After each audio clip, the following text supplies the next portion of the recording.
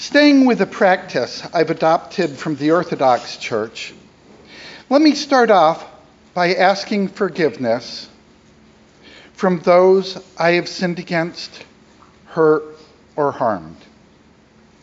This is not just a rote practice. Instead, it relates very directly and in an important way to today's sermon. The Lord answered him and said, "You hypocrites, does not each of you on the Sabbath untie his ox or his donkey from the manger and lead it away to give it water? And ought not this woman, a child of Abraham, whom Satan bound for 18 years, be set free from this bondage on the Sabbath day?" Lord, free us from our bondage today. Bondage weighs heavily on my mind today. A couple weeks ago, I saw the movie Traces of the Trade at St. Paul's, Wallingford. It is a movie about the role people from New England played in the slave trade. The DeWolf family in Rhode Island was one of the largest slave trading families in America. And the people from around New England participated in and benefited from their trading. Slave trading is nothing new. In the Hebrew scriptures, we know the story of Joseph's brothers selling him into slavery. And slavery has continued throughout the ages. 400 years ago today, the slave ship San Juan Bautista was attacked by the English privateer ship the White Lion. Around 20 Africans were taken from the ship, and 400 years ago today, they were brought to Point Comfort, Virginia, beginning the enslavement of Africans in the Americas.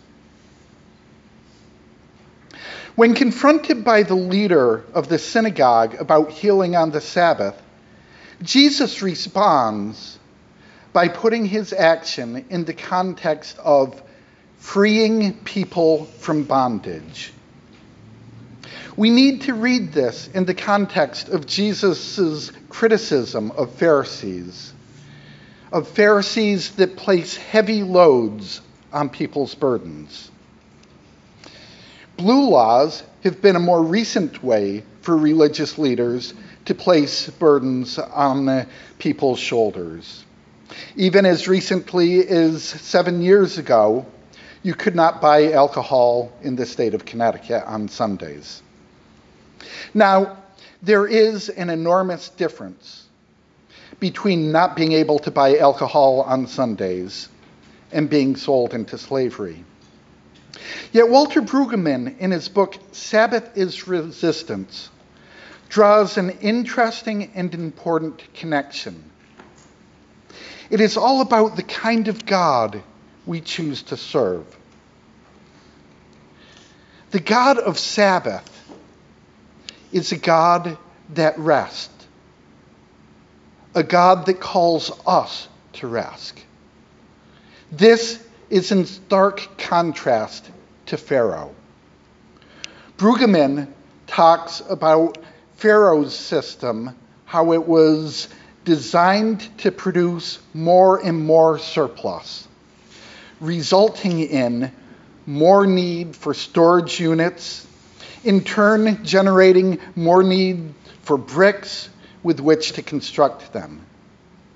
Pharaoh could not store enough surplus wealth.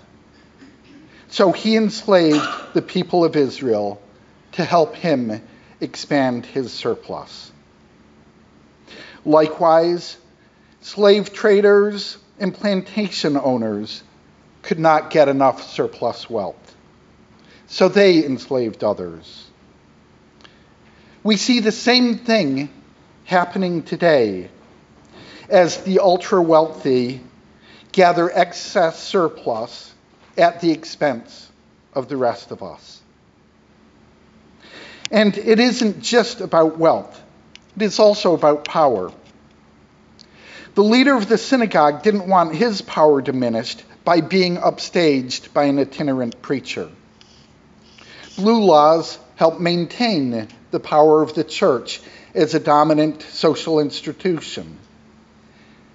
This gathering and holding on to power and wealth remains a significant part of our culture today. We anxiously stand our ground lest others get more than we do. Sabbath, Brueggemann suggests, is about giving up the worship of false gods like power and wealth, and instead worshiping a God who calls us to rest. And God calls us to do more than just seek rest for ourselves. Jesus set the woman free from her bondage, and we are called to help set those around us free from their bondage, that they too might be able to rest. The first step is to stop worshiping gods of power, I just lost my place. The first step is to stop worshiping gods of power and money which enslave us, and through us, enslave those around us. A second step is to speak up against the oppression of others caused by the quest for wealth and power. This can be a frightening step. Yet just as God told Jeremiah not to be afraid of speaking up, God tells us the same thing. We need to speak up about centuries of oppression of people of color in our country. We need to speak up about how the desire to accumulate surplus wealth continues to harm people today. We need to speak up about how this desire not only harms people, but also harms the environment. We can start by confessing our sins. We need to recognize that those who freely came over from Europe and their descendants have benefited at the expense of those who were brought to this country as slaves from Africa and their descendants. We need to recognize how these benefits continue to this very day. We need to talk about how we recognize and challenge the racism embedded in the very structures of our society. When we confess our sins a little later in the service, when we say we have not loved our neighbors as ourselves, I invite all of us to think about our roles in structural racism. When we talk about the things we've left undone, I invite all of us to think about the times we failed to confront structural racism. When we've let a racist joke or a microaggression pass by unchallenged. To those who suffer from the results of structural racism, I confess I have not done enough to confront structural racism, and I ask your forgiveness.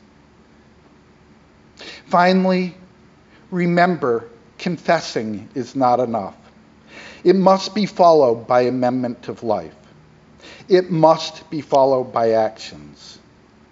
True, I expect we will all still see microaggressions, hear racist jokes, or experience casual racism in our daily lives and not always remember or be bold enough to speak up and say something. We will all need to return to church again and again, to confess our sins and renew our commitment to acting out our love of our neighbors. Jeremiah was challenged to speak truth to power. Jesus spoke truth to power in healing on the Sabbath and setting people free from their bondage. We must do the same. In the name of the Father, and the Son, and the Holy Spirit. Amen.